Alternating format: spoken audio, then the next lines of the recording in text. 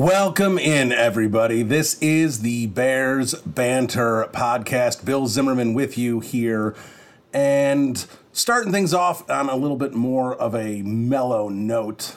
Didn't really think screaming, "That's right, bear down, Bears fans," was appropriate for this particular podcast.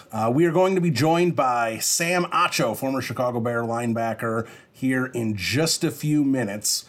We're not going to talk football with Sam Acho. We're going to talk a lot about race in this country, racism, systemic racism, issues facing the NFL right now, and a lot of the good he and his brother are doing right now, having conversations and really trying to talk about what is happening in America right now. And I think that's a really important conversation to have, both for the black community, the white community, for all communities, to really open up a dialogue and have an honest conversation. And I really didn't think this was a conversation that I could do myself. I wanted to have someone on who really addresses these issues head on and does a lot for the communities that he's involved in, whether that be Chicago or with some of the other teams he's been in throughout his NFL career. Didn't think this was going to be a time to talk about Matt Nagy ending virtual OTAs early and talk about, some of the things that were said in some of the press conferences. I really think all that is a backseat item right now. We've got a bigger issue to address. It's one that I hope you will all continue to listen to this podcast. I'm sure some of you hear me saying these things and what I want to do with this particular episode of this podcast and say to yourselves, I don't want to hear about this. This is all I'm seeing on TV. This is all I'm seeing on social media. I don't need a Bears podcast to be addressing it as well. But we're going to do it with a Bears player, and a prominent one in terms of community activism and everything he's done. With that said, I'm going to take a break. I know I've only been on here for a few minutes, but like I said, I don't want this conversation to be just me. I don't want to sit here and try and lecture you or talk about, like I do about whether it's Nick Foles or Mitch Trubisky or whether Robert Quinn was a good signing or who's going to start opposite Kyle Fuller. It's not a time for that. There's going to be plenty of time for that, and that's what this podcast is, of course, all about. So that's what this podcast will focus on, but not today. Today is going to be a different conversation, and if you are in the camp of the I've heard enough of this, I don't want to hear more about this, I urge you to try and sit down and listen anyway. Listen to Sam, listen to this conversation, be a part of it, and hopefully we can all come together and we can really start meaningful change, because the protests and what's happening right now is a result of what has been happening, not just since George Floyd, but over years and years and years. And it's reached a point, and it is time to really address this head on. So when we come back, we will be joined by Sam Acho, Bill Zimmerman here, Bears Banter, back in a minute. All right, welcome back into the podcast. And as promised, here is our guest, former Chicago Bear linebacker, current NFL free agent. Hopefully he'll be on an NFL field this fall. You can follow him at Twitter at @TheSamAcho, and he is Sam Acho, and he joins us now. Sam, Bill Zimmerman, how are you? Bill, I'm doing great. How are you? I'm doing okay. Really appreciate you coming on. Really appreciate, honestly, the conversations and what you've been doing here the last couple weeks, and even more so going back years with the community programs you've done with the Bears and everything. I think it's really great. But I do want to ask you here, with George Floyd's death, what was your initial reaction when you saw that video, the response the country has had? And I honestly feel like this incident has kind of become the tipping point of this conversation. And I'm curious if you agree with that and why you think that is. My initial response was I couldn't finish watching the video. Personally, we were watching Homicide nationally, and I don't think we were created to watch that. And so I couldn't finish watching it, but it kept on popping up over and over again. And so I think I went back to it again just to see, and it was appalling. It was appalling. I was appalled. I was disgusted. I was frustrated. I was sad. I was confused. My emotions ran the gambit, and I did not know what to do with a lot of those emotions. Just 2 weeks prior, the world lost Ahmaud Arbery, not to police brutality, not to police violence, but to you can only assume racist white men who didn't like this black guy in their neighborhood. And so that was already heavy on my heart. And then a few weeks later, you see not only George Floyd, but also the Amy Cooper Central Park situation where she sees an African-American man in Central Park, and the man asks her to put her dog on her leash because it was illegal. She was breaking the law, right? She was breaking the law. It was illegal to have your dog off the leash in that part of New York. And she was upset. She said, I'm going to call the police and let them know that an African-American man is here threatening my life. And that was caught on national for the world to see. As you mentioned, Bill, this seems like it is the tipping point that helped uncover a lot of the America's often untold history. Yeah, and I want to kind of talk about where America goes from here, but let's first focus on the NFL. And let me start with the piece you wrote for the Players Tribune, Upstairs versus Downstairs, which I thought was really eye-opening, and kind of pair that with someone you know well in Vic Fangio and some of the comments he made about how he's never seen racism in the NFL. He has since apologized, but I think there's a pervasive thought in a lot of people's mindsets like that, if you want to say it's ignorance or whatever. But you talked about the Rooney Rule and the failures of the Rooney Rule, and how there's a difference between upstairs where the coaches and execs are and downstairs where the players are. How much, in your experience in NFL locker rooms over the years, was there a disconnect between upstairs and downstairs? Yeah, well, that disconnect continues. We all saw it when we watched the NFL draft because of this worldwide pandemic. Everyone was at home and everyone watched the draft, and they allowed more cameras into more people's houses. And we saw that disconnect. We saw upstairs versus downstairs. We saw the coaches and the general managers who were predominantly white. 28 out of 32 head coaches are white. 3 are black, 1 is Hispanic. And then we saw the general managers. I believe 30 out of 32 general managers are white, 2 African-American general managers in the NFL. And then you saw players getting drafted who are predominantly black. Over 70% of the NFL is black. And so it was just this stark contrast to, oh, wow, the people who make decisions, the people who are running the NFL, not only the owners, you didn't see the owners. And it was just a sharp contrast that I've been seeing in my entire 9-year career in the NFL. Yeah, and you kind of talked about after you had an appearance on ESPN, and that you got calls from executives, from positional coaches, all these different people saying, I feel this issue, and it's something that needs to come out.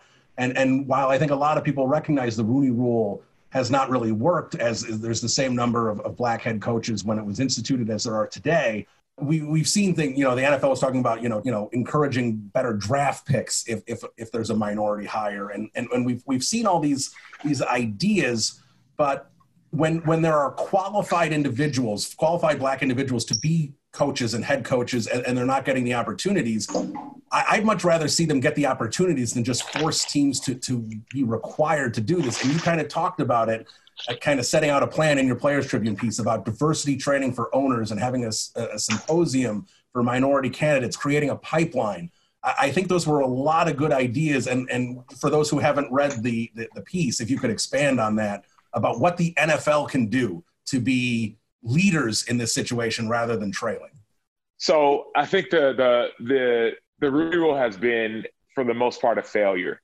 What we saw in 2003 was the implementation of a Rooney Rule in which a rule that was stated that teams were required to interview at least one minority candidate. This rule was put in place in order to increase diversity in the NFL. The first black coach in the NFL was a guy named Fritz Collins. Most people don't know this. He coached in 1921. He continued to coach until 1925. For whatever reason, there was not another African-American coach until 1989, so 64 years later. And at that point, from 1989, the 1990 season until 2002, there were no more than 3 African-American head coaches, and this was a problem. And so the Rooney Rule was implemented, and in 2003, there were 3 black head coaches, and in 2020, there are 3 black head coaches. And so I think when the same people who had the idea of incentivizing with draft picks if they hire a black head coach or a black general manager, and I think most black people and black head coaches and black general managers, 30 out of those 31 owners are white. And so they need to be trained in what implicit bias is and what unconscious bias is and how these biases affect thousands and thousands of people. So that needs to happen. What also needs to happen is there needs to be a symposium, which this actually used to happen before, a minority symposium where potential head coaches and potential general managers got a chance to go to the owners meeting and just sit with the owners and hear from them what they look for in a candidate. If the owners are really serious about solving this problem, these are two simple fixes that can happen. Another change that needs to happen is quality control positions need to be it needs to be mandated that 2 out of the 4 quality control coaches on each NFL roster are minority candidates. Most people know that quality control coaches are quality control positions are the hardest to get. And so owners many times talk about a lack of qualified candidates. We'll give candidates an opportunity and you'll see that they're there. Before we get off the NFL, I just want to ask you about Roger Goodell's statement. A big change from the commissioner of the NFL from where they were a couple years ago when Colin Kaepernick and the kneeling protest was very prevalent in the conversation. And what was your thought on Goodell's statement? And a 2-part question. We keep hearing about how the Colin Kaepernick protest is disrespecting the flag when the protest isn't about the flag at all. How do we as a country make sure the focal point of that protest is exactly where it needs to be and not an argument about something that it has nothing to do with in the first place? I think we just need to understand what justice is and what it means to love your neighbor, what it means to care for people who don't look like you. I think when people start picking sides, whether it's Democratic or Republican or, different socioeconomic classes, that's when we run into issues. When we start saying, hey, this guy doesn't look like me, and I still love him and I'm for him, I'm going to fight for him, that's when you'll see justice prevail. Now, let me ask you this, because I think there's a difference, and sometimes I think they get lumped together, about hate versus ignorance. And I think a lot of times people, and I'll say people in the white community, are ignorant to what's going on. They have no idea whether they're putting their head in the sand intentionally or they just don't know about it. Versus hate. And when I say hate, I don't know if you saw Brittany Payton, daughter of the late great Walter Payton, posted an awful experience she had last week on social media where, if people hadn't heard, she was literally in line in a drive-through for a pharmacy, and an individual chose to go up to her window and flash a watermelon in her face and make monkey noises. And that, to me, those kind of people are repugnant and disgusting. I don't know if there's any way to reach those people, but I do think you can reach ignorance. Would you agree with that? Yeah, I would agree with that. And I think that there are certain people who are hateful and racist and believe that white people are they're more clean than other races, which is foolish and ignorant. But the other side, there's another group of people that because these injustices haven't affected them, like what you see with Brittany Payton and what you see is commonplace for a majority of African Americans, it hasn't affected them, so they don't care. And I think that's a problem. If it affects your neighbor, it should be your problem. If it affects somebody who, and neighbor is probably not the right word because a lot of people live in bubbles. Chicago is the most segregated city in the United States. And so most people, we don't get a chance to see our neighbors. We don't step outside of our bubbles. And so I think we just need to care about, as Jesus puts it, the least of these, the people who are forgotten about, the people who society is essentially thrown away. And I think once you start caring about them, you'll start seeing a major change. Let me ask you kind of about that and kind of tie in your community work, because I know you had a community event last week. Mitch Trubisky was there, Allen Robinson, a lot of other Chicago athletes, where you just kind of went out in the community and wanted to have a conversation. I believe you said something in an article that this isn't white versus black, it's everyone versus racism, and that you just want people to listen. Where do we start? Again, these are impossible questions sometimes to say, but where do we start in terms of the listening campaign? What can people do in terms of like that community event where you're just having conversations and instead of pretending these issues don't exist, to actually address them? Yeah, I think the first step, I think for our society is people need to educate themselves. You need to understand that the history that you were taught in school isn't the complete story of American history, right? People need to understand, white people specifically need to go back and educate themselves on American history through an African American lens. I went to essentially a predominantly white private school in Dallas, Texas, the #1 rated school in the nation, and I learned very little about African American history. Yes, I learned about Martin Luther King and Rosa Parks, but that was about where it stopped. And so, first of all, people need to educate themselves, understand that you may not have been taught the full history of this country. It may be a little bit skewed. Number two, people need to empathize. We talked about it earlier. You talked about that ignorance. Well, I didn't know. Well, now you know. You saw George Floyd. You saw Ahmaud Arbery. You saw maybe you saw the Amy Cooper situation. Now you know. Now it's time to educate yourself and empathize with African Americans who've been dealing with systemic racism and systemic oppression for a long, long time. Empathize. And then lastly, I think people can advocate. They can go into different communities and learn. They can go and support organizations that are doing good work. I think about people who ask, well, I don't know what to do, and what do you recommend I do? Man, I would say if George Floyd were your brother or your sister, or your brother or your father or your son, and you saw something like this happen, what wouldn't you do to see the whole system change? And so I would just say it's got to be that empathy piece. Yeah, you talked about systemic racism, and I want to ask you a couple questions here and kind of finish the interview here. Is, your brother, like you, has had a lot of, conversation and is really trying to really open up and really address these issues. And, if you see him on Twitter, he has uncomfortable conversations with a black man. He did the first one himself, the second one with Matthew McConaughey. And in the first one, he talked about systemic racism. He said it's like being in a race, but starting 200 meters behind everyone else. So, and I hear, Dr. Harry Edwards, I produce a Sirius XM show, Dr. Harry Edwards was on, and he talked about how this is really an issue that the white community has to really start realizing is an issue, and not just sit there. And for me personally, for years, I looked at a lot of times, I see these things on social media and I shake my head and sit there and go, how can these be happening? But sitting there, I always make sure I vote in things, but, you sit there and say, well, what else can be done? So I'll ask you about, in terms of systemic racism, for the people who don't understand what systemic racism means, who sit there and go, I hear this statement about systemic racism. Can you explain to people who may not truly understand systemic racism what it is in this country? So when Chicago started, people started moving to Chicago. I use that as an example.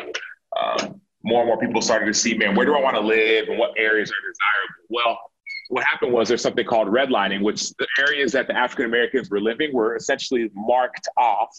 They were marked off and seen as not desirable areas to live. Why? Not because of the agriculture of the land, but because that's where Black people lived. And so those areas got less funding, worse schools, there was no investment. So that was a problem, right? That's a system that was put in place that no one, African Americans didn't have anything to do with. They didn't put that system in place. Certain white people who were ignorant to it didn't put the system in place, right? But there are certain people who wanted power, white people who wanted power, to put these systems in place to stay in a position of power, as one example. So I just think about examples like that where, wow, I didn't even realize I didn't know what redlining was. I didn't know what Jim Crow laws were. Laws that, yes, even though slavery had ended, these laws essentially kept African Americans enslaved. I didn't know about the 1921. People call them the race riots, when in all reality it wasn't a race riot. In 1921, an area in Tulsa, Oklahoma, was burned down. It was called Black Wall Street. It was a place where African Americans, Black people, were thriving and living and doing great, and white people didn't like it. They couldn't stand it. So they burned down the entire community, blocks and blocks and blocks. I never knew about that, right? And so it's like, you talk about this race where you're so far behind. It's like 400 years ago, African American, Black people, Africans, were brought to America and helped build America, right? You build for who? For people who are white, right? And then fast forward now finally in Martin Luther King in 1969, right? 1968, you have him saying, hey, let's be free. Let's be free. And then 50 years past that, we're still saying, let's be free, let's be free, let's be free. Let's get an opportunity to try and compete But now it's like, okay, you can compete. We've been holding you back for so many years. Those are systems that have been put in place that just haven't been helpful for equality in America. And I don't think a lot of people, you think about something like the Civil War. That was so long ago. But when you look at kind of the grand scheme, people's grandparents, their grandparents were alive during the Civil War. People's parents and grandparents, people themselves, were alive for Jim Crow laws and the civil rights movement in the 1960s. These issues, they're not buried in the past. And I think the first thing people really need to start realizing is that as a society, and we continue to try and progress towards, equality and get as close to equality as we can, but we can't just sit there and say, well, the Civil War was 150 years ago. Like I said, my grandparents' parents were alive during the Civil War. It's not that many generations ago when you think about that people started coming over here from Europe in 1492. The Jim Crow laws, the 1960s were a blink of an eye. I mean, the Beatles were around and Elvis was, I mean, these are things that we reference like they're so long ago, but like we'll acknowledge like the music of that era as almost, it's classic rock, but it's still current in some people's minds. I think we also have to realize truly how we need to evolve, because it's a current issue. This isn't something that happened a long time ago and now we're just kind of looking at these issues now. It's a progression from slavery, from Civil War era, from Jim Crow laws, and we need to continue evolving from that instead of considering it those were in the past and this is now. 100%. I couldn't agree more.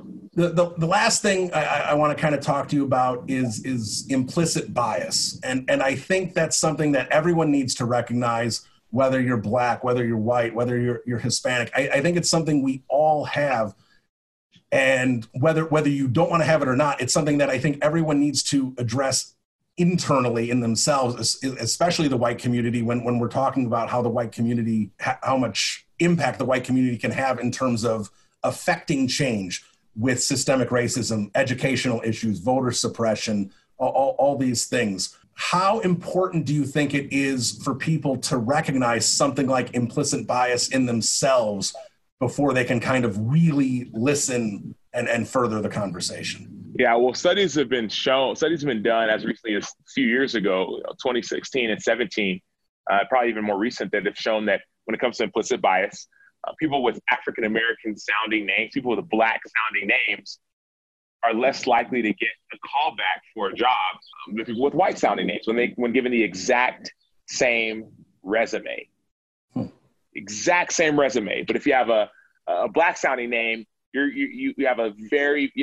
half as likely to get a call back as if you have a white sounding name. And so that right there tells you that implicit bias does exist. I did an internship at Target 10 years ago while in college, a stores executive internship. And I remember going on some of the back rooms with the store's security lead and asking him, hey, what do you look for in a thief? Because we got all the cameras and who's the most common thief? And most people think it's the Black guy who walks in the black shirt and the whole deal. And he said, honestly, the most common thief at Target is a 35-year-old white woman. You never think that, right? You never think that. And so there are these biases that exist that keep you stuck in an antiquated mindset. And I believe that the more that you go to communities and spend time with people who don't look like you and spend time with people who don't think like you, who don't act like you, the more you'll be able to break some of these biases and admit that they exist and work towards changing them. For people who really want to see meaningful change moving forward, the first step, would you say, is that truly listening to others? Yeah, I'll say to educate yourself. Step one is to educate yourself. There's a couple good books. One's by Benjamin Watson, he's an NFL player, wrote a book called Under Our Skin. Talks about what it's like to be an African-American. There's a couple other good books. Jesus and the Disinherited is one. Divided by Faith is another. There's so many great books you can read and educate yourself about American history through an African-American lens. You can just find ways to educate, number one. Number two is to empathize, right? That's where the listening comes in, right? So and education could come from stories, could come from social media. Follow some people who are talking about some of this stuff on social media, right? Listen, educate, empathize, and then advocate. Go and speak up on behalf of people who are being oppressed. All right, well, there he is. Again, you can follow him at Twitter, at the Sam Acho. Sam, always loved watching you in the Bears uniform, and I'm hoping you're on an NFL field this fall. Thanks so much for joining me.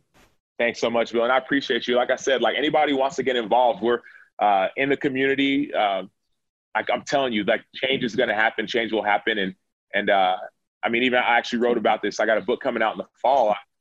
It's called "Let the World See You: How to Be Real in a World Full of Fakes." In that book, I got a chance to do some of these experiences. I went to a prison, the largest maximum security prison, with the chairman of the Chicago Bears, a guy named George McCaskey. We got a chance to just go and spend time with people and experience things that are different than what you'd expect. And as you continue to come out of your shell, you'll see that the world is waiting for you to be the solution to the problems. Well said, Sam. Thank you. Thanks. There he is, Sam Acho, former Chicago Bear. Really, really good guy. And I really appreciated him taking the time to have that conversation with me. And he said it right there at the end of the interview. I mean, what can we do to really change and really kind of start making an impact on this issue facing America, facing the world really, but focusing on America here, and education and listening and being empathetic. I think that's a great place to start for all of us to really make our society a better place for all people. And that's the key and I think that sometimes the conversation and the point is lost because for whatever the reason, there are people who want to blur the message. They want the moving target, so to speak. They want to sit there and say that the protest, the kneel, is not about police brutality and about equality. It's about the flag and disrespecting the flag. And again, we see people say to Black Lives Matter, you can't say that all lives matter. And we understand that all lives matter. And the issue I have with that is when people are offended by Black Lives Matter, by that comment, where in that comment does it say Black lives are more important than white lives, Black lives are more important than Hispanic lives, white lives don't matter, the police don't matter? None of that is said in that statement. People are inferring what they want to hear in that so they can be against that comment, that phrase, the motto, the movement. That is not what's being said. What's being said is Black Lives Matter. And if you don't feel that Black Lives Matter, you need to look at yourself. You need to look in the mirror and look at yourself and go, why do I think Black lives don't matter? Because yes, all lives matter. But in this particular case, we're not talking about all lives, we're talking about Black lives. So is it uncomfortable for people to say that Black lives matter, whether that be because of their own racism, their own implicit bias, whatever it might be?